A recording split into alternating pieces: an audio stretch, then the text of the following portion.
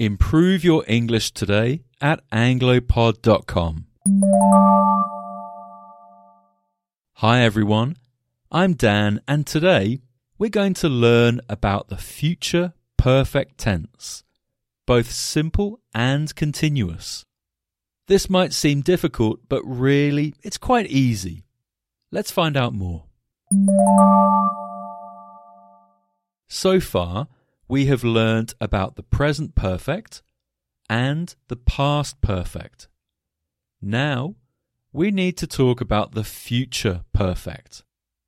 Just to review, we use the present perfect to talk about a period of time in the past up to the present.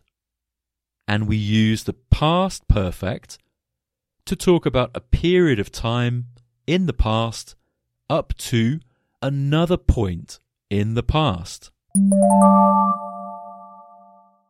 The future perfect works in the same way.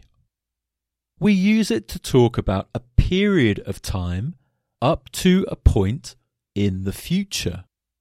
Let's see an example. By midnight, I will have finished my homework. So this period of time starts from now and finishes at a point in the future. In this example, by midnight. My homework is not finished yet. I'm still doing my homework. I still have a lot of homework to do. But at some time between now and midnight, my homework will be complete.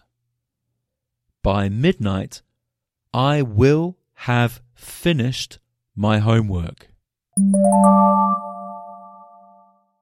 We can use the future perfect in the continuous form as well.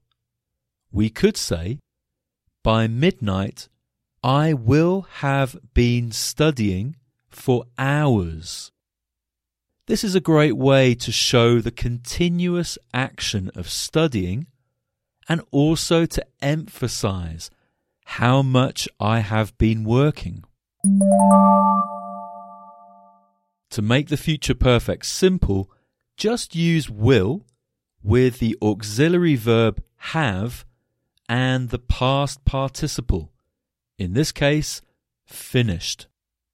To make the future perfect continuous, just use will with the auxiliary verb have and then been with the present participle of the main verb, in this case, studying. By next month, you will have learnt a lot more English if you go to anglopod.com. Good luck and see you soon.